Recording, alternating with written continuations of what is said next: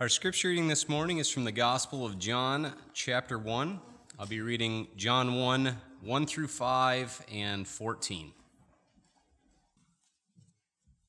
In the beginning was the Word, and the Word was with God, and the Word was God. He was in the beginning with God. All things were made through him, and without him was not a thing made that was made. In him was life, and the life was the light of men. The light shines in the darkness, and the darkness has not overcome it.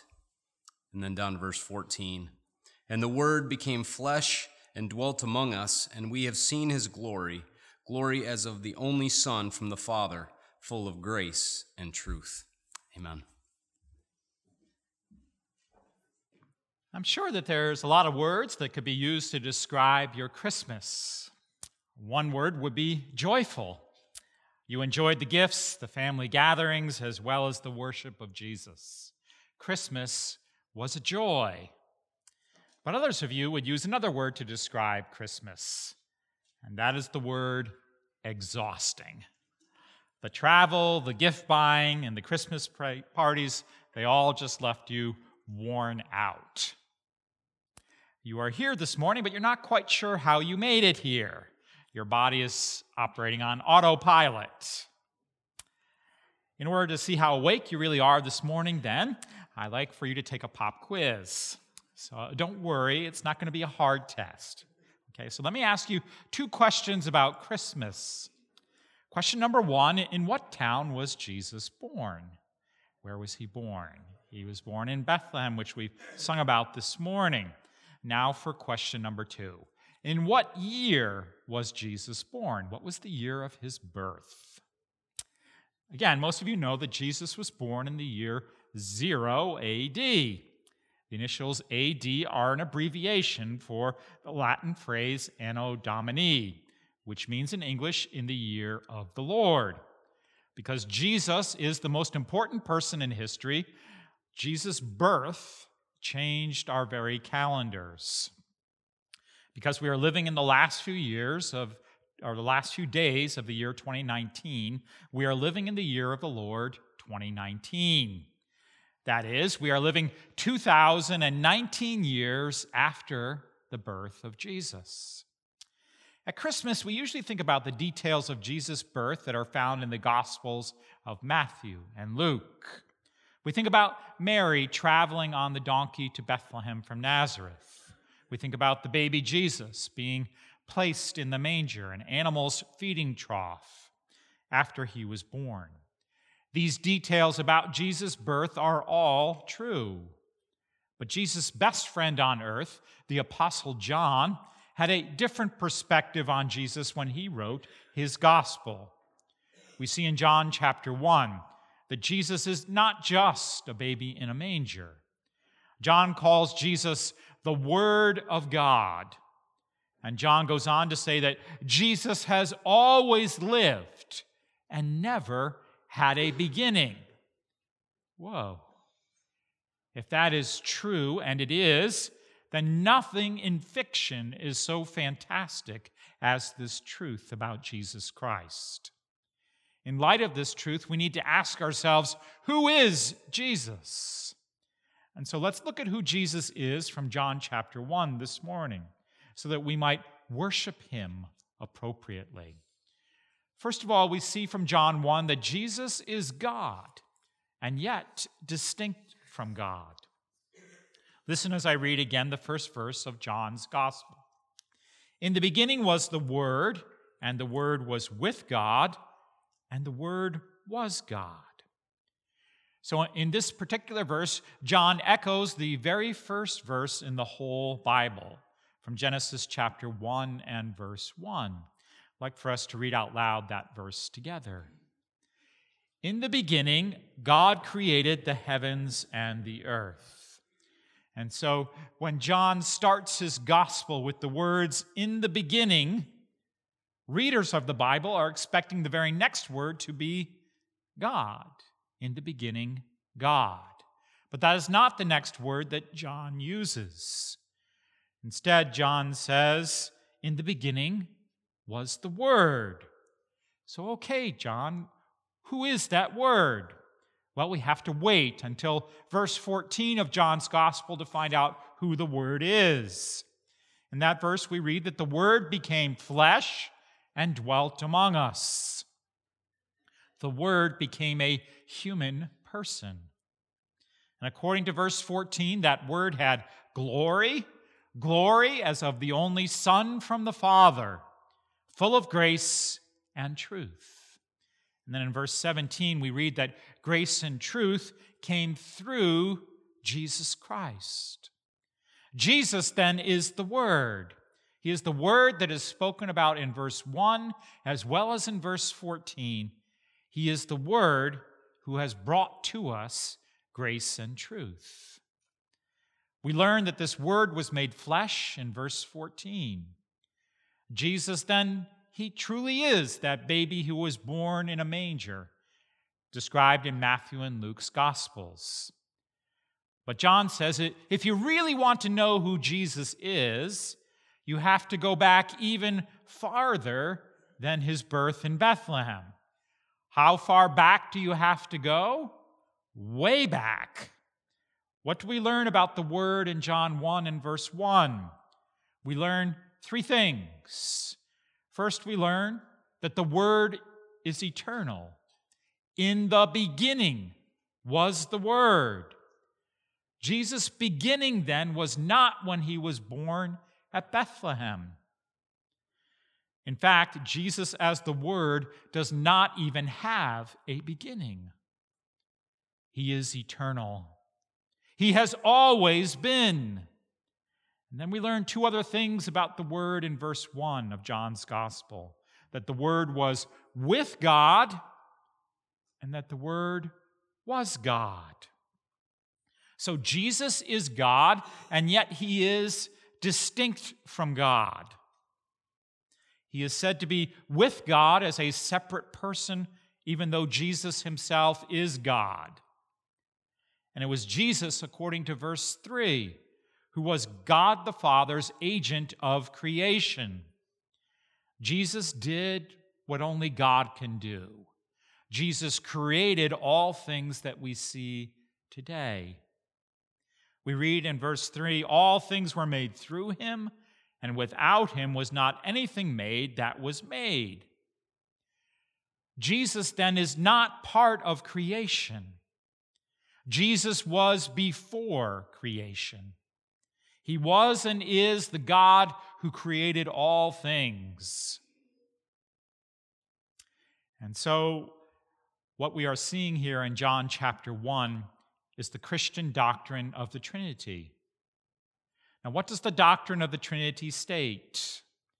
In the unity of the Godhead, there are three persons: God the Father, God the Son, and God the Holy Spirit. In John chapter 1, we see God the Father and God the Son, Jesus. Later in the Gospel of John, Jesus will introduce us to the third person of the Trinity, God the Holy Spirit. All three persons in the Trinity are God, but all three persons are distinct from one another. So what is John's answer to the question, who is this Jesus who was born in a manger? Jesus is God. Two British men bumped into each other at a restaurant one day. And both of these men were waiting for other friends to come and to join them for a meal. And so they stood in the lobby of that restaurant while they waited for their friends. Since they were British, they were reserved in their dealings with one another. They nodded to each other, but they didn't talk. They kind of just did what we do when we enter into an elevator with strangers. We look at the ceiling, we look at the carpet, and that's what they did as they stood there waiting for their friends. But then one of the men, a man named Rico, he heard the other man's friend approach him and say to him, "Oh, William, there you are. Let's go eat." And that's when it hit Rico.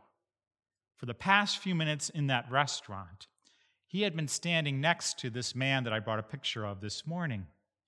He had been standing next to Prince William, the future king of England.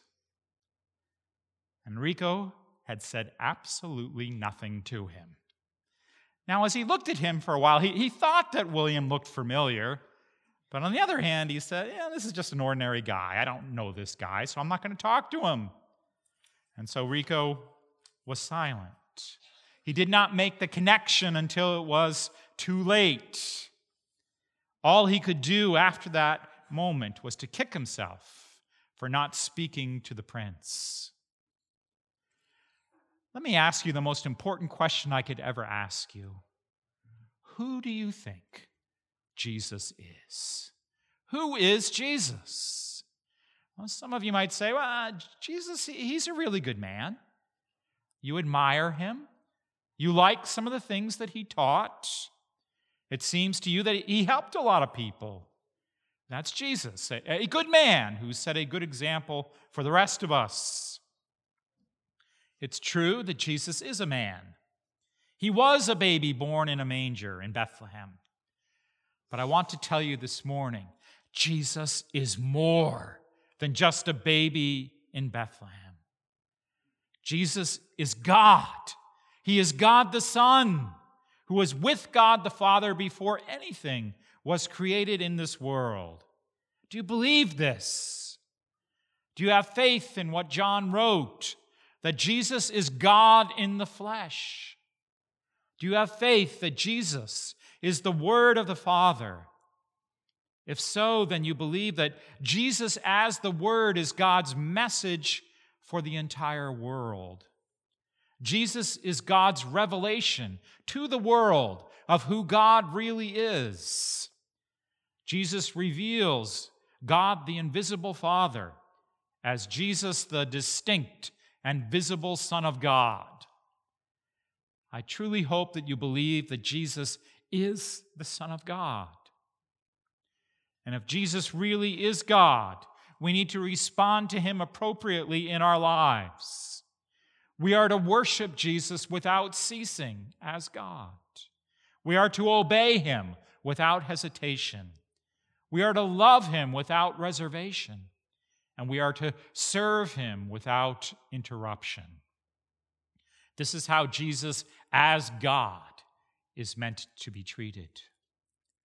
Well, Jesus is not only God, yet distinct from God. Jesus also is human. As important as it is to believe that Jesus is God, it is also important for us to believe that Jesus is human. For this reason, John wrote in John 1:14, "The Word became flesh." Jesus became a human being. Something similar is said in Hebrews chapter 1 and verses 1 and 2. Let's read those verses together. "Long ago, at many times and in many ways, God spoke to our fathers by the prophets. But in these last days, he has spoken to us by his Son, whom he appointed the heir of all things, through whom also he created the world." So what was God's word to us? How did God speak to us? He spoke to us by his Son, the Word become flesh. Now, in saying that the Word became flesh, John is not saying that Jesus came into existence when he was placed in Mary's womb. Rather, John is saying that Jesus became a human being in addition to a divine being. Jesus has always been divine. Jesus has always existed. He is eternal. But Jesus did not become human until his conception in Mary. So why did Jesus become human? Have you ever asked yourself that question? Why would God become a man? Jesus could have stayed in heaven, where everyone worshiped him there, because he's God. He lived in a perfect place, and he was always worshiped. That sounds pretty good to me, doesn't it to you? To live in a perfect world where you're always worshiped, and yet Jesus decided that he would become a man with his Father. And so Jesus made that decision with the Father and became a man for us. Why? Well, we get a hint at the answer when we read in verse 14 that Jesus, as the Word, dwelt among us. He lived with us. God's purpose and desire has always been to live with people that He has created. During the days of the Exodus, when God's people had been delivered from slavery in Egypt and they were waiting to enter into the promised land, they lived in tents out in the wilderness. And who else lived in a tent with them? God did. God lived in a tent called a tabernacle, right in the center of His people Israel. That's where God lived. In fact, the word tabernacle is the word that John uses in John 1 and verse 14 to say that Jesus dwelt among us. Literally, in John 1:14, it says that Jesus tabernacled among us. He lived right in the center of His people, just like God in the days of the Exodus lived in the center of His people Israel. Now, what took place at the tabernacle helps us to understand why God became a man. At the tabernacle, people offered up to God sacrifices to atone for their sins. We have all sinned. We have all offended God's perfect holiness. And the penalty for sin is death. But in His grace, God has given us undeserved and unearned mercy. God has provided for us a sacrifice to take our place. In the days of the Exodus, animals were sacrificed on behalf of the people. They were sacrificed at the tabernacle to bring forgiveness from God to us. All those animal sacrifices pointed forward to the ultimate sacrifice, to the final sacrifice, Jesus Christ. Jesus would be that ultimate sacrifice that we need. He would die for our sins on the cross to bring us the forgiveness from God that we need.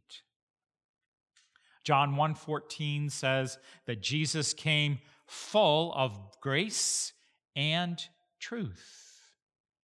Jesus told us the truth about our sin. He told us that we deserve the judgment of God for what we have done. But then Jesus gave to us, He poured out upon us the grace that we desperately needed. He died in our place for our sins on the cross. He took the punishment that we deserved. Do you believe that Jesus died for you? Do you have faith that Christ died for your sins? If you do, why don't you tell Jesus that in prayer? If you would like help in expressing your faith to Christ today, I'd be happy to pray with you after our service today. Jesus came to earth because both He and His Father want a relationship with you. That is their desire.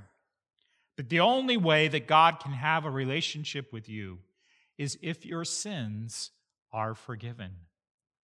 And if you want your sins to be forgiven, you must come to Christ. Jesus needs to be your tabernacle. He needs to be the place where you meet God, where you trust that Christ is your sacrifice, who took your place so that you might be forgiven. Some people today, when they look at Jesus, they don't see anything special. They look at Jesus like that man Rico looked at Prince William in that restaurant in Britain. Here's what one man said about Jesus. Jesus taught a few people, gathered a few disciples, did an uncertain number of miracles, aroused a great number of enemies, was betrayed by a close follower and disowned by another, and then He died on a cross. Where's the glory in that? Where is the glory in Jesus Christ? And yet John writes in John 1:14, that in Jesus we have seen glory. Glory as of the only Son from the Father, full of grace and truth. How do we see Jesus' glory? Not so much in his miracles, although his miracles were indeed glorious, but we see Jesus' glory mainly in his humble, obedient, servant life. We see Jesus' glory in his love for us. Though Jesus had the power that created the world, he subjected himself to human scorn and abuse. He allowed his heart to be broken over the rejection he suffered from his own people. And he allowed his body to be broken on a cross. He gave up his life so that we might have life. Is that not glorious? What a glorious God we have, that Jesus would love us in such a way. Real glory is seen in humble devotion that is given in service to God. This is the kind of glory that was seen in the life of Mother Teresa, the woman who served the poorest of the poor in Calcutta, India. She won the Nobel Peace Prize in 1979. A pastor friend of mine once flew on an airplane with Mother Teresa, and she was traveling by herself. She did not have an entourage of people to take care of her every need. And so my friend, looking at her, he asked her if he could perhaps pick up her bag and carry it when they reached baggage claim. Mother Teresa was less than 5 feet tall. She probably weighed less than 100 pounds. She was a very small person, and so he thought, well, maybe I can help her by carrying her bag. But when they reached baggage claim, he realized that her bag was very, very small. She could easily carry it by herself. She had no wealth. She had no great power. And yet, as people looked at her, at this very small woman, what did they see? They saw glory. They saw glory in her for some reason. And where did her glory come from? It came from her willingness to serve other people. And this is the glory that Jesus has. Jesus became a man to serve us. He served us sacrificially by teaching us, by healing us, by feeding us, and ultimately by dying for us. What a glorious Jesus that we worship. Jesus became a man and showed us his glory. Jesus also, we see in John 1, is life and light.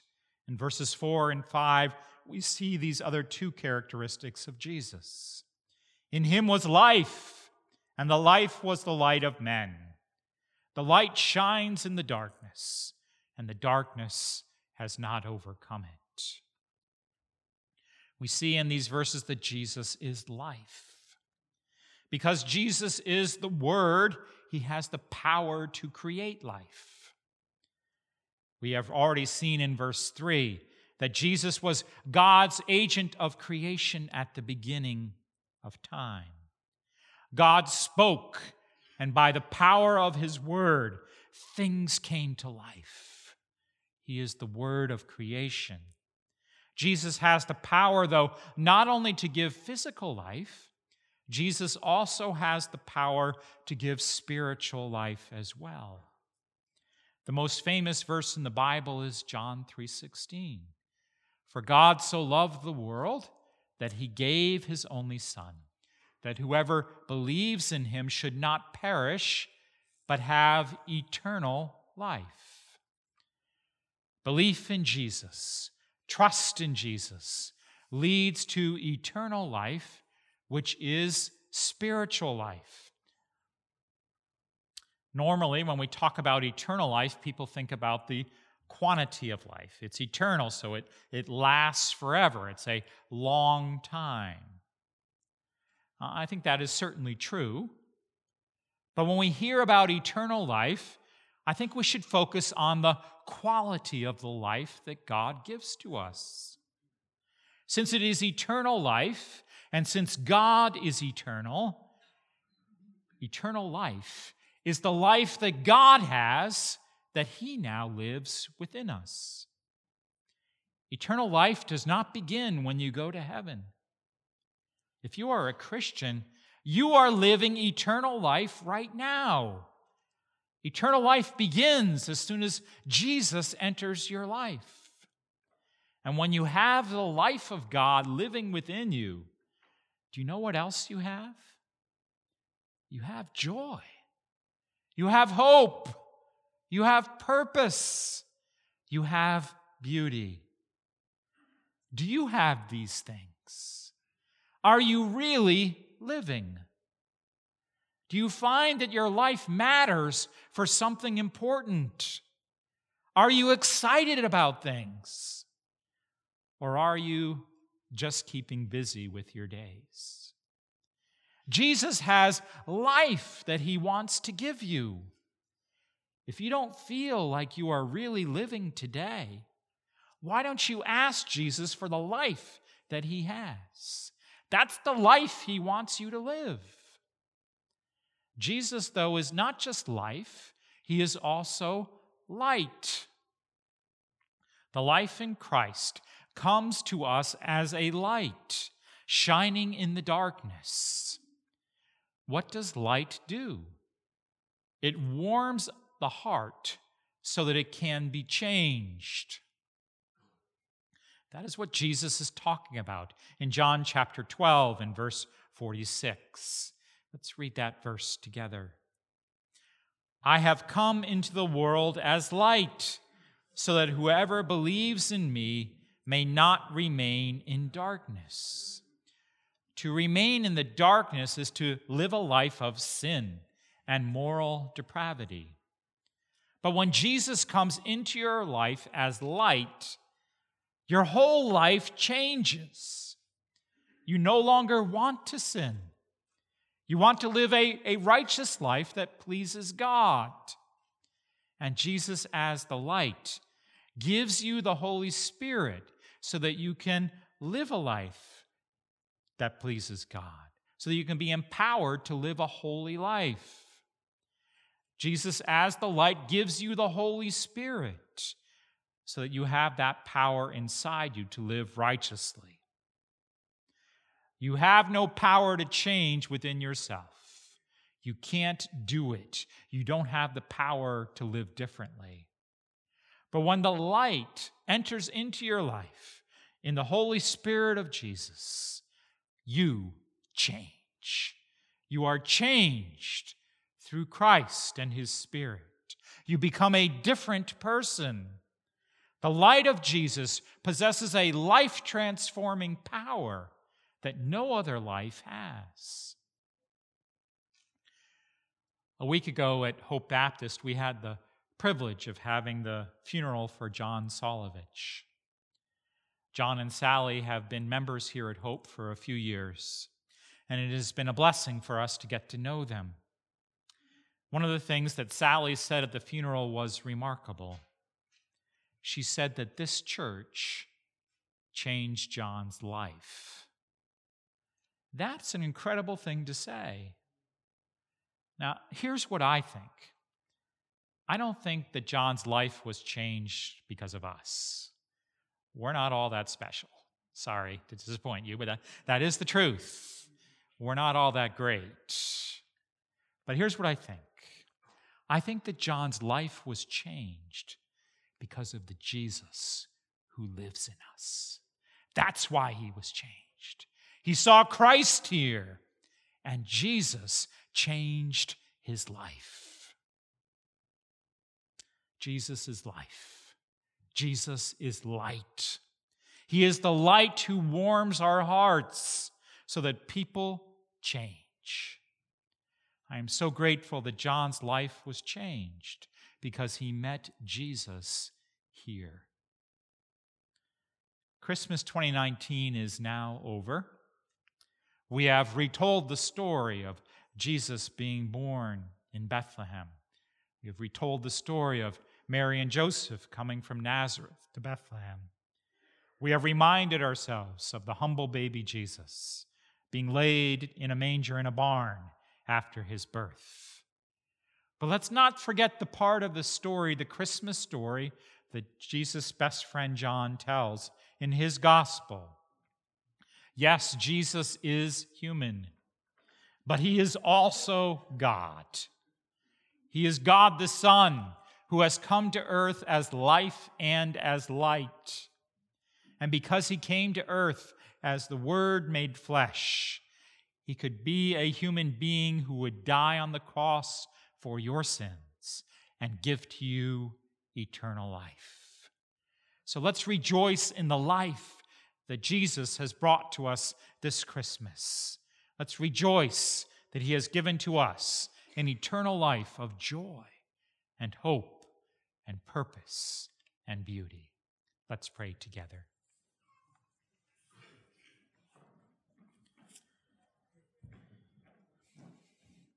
Jesus, how grateful we are that you are the Word who became flesh. How grateful we are that you are eternal life and you have given to us as your children that life.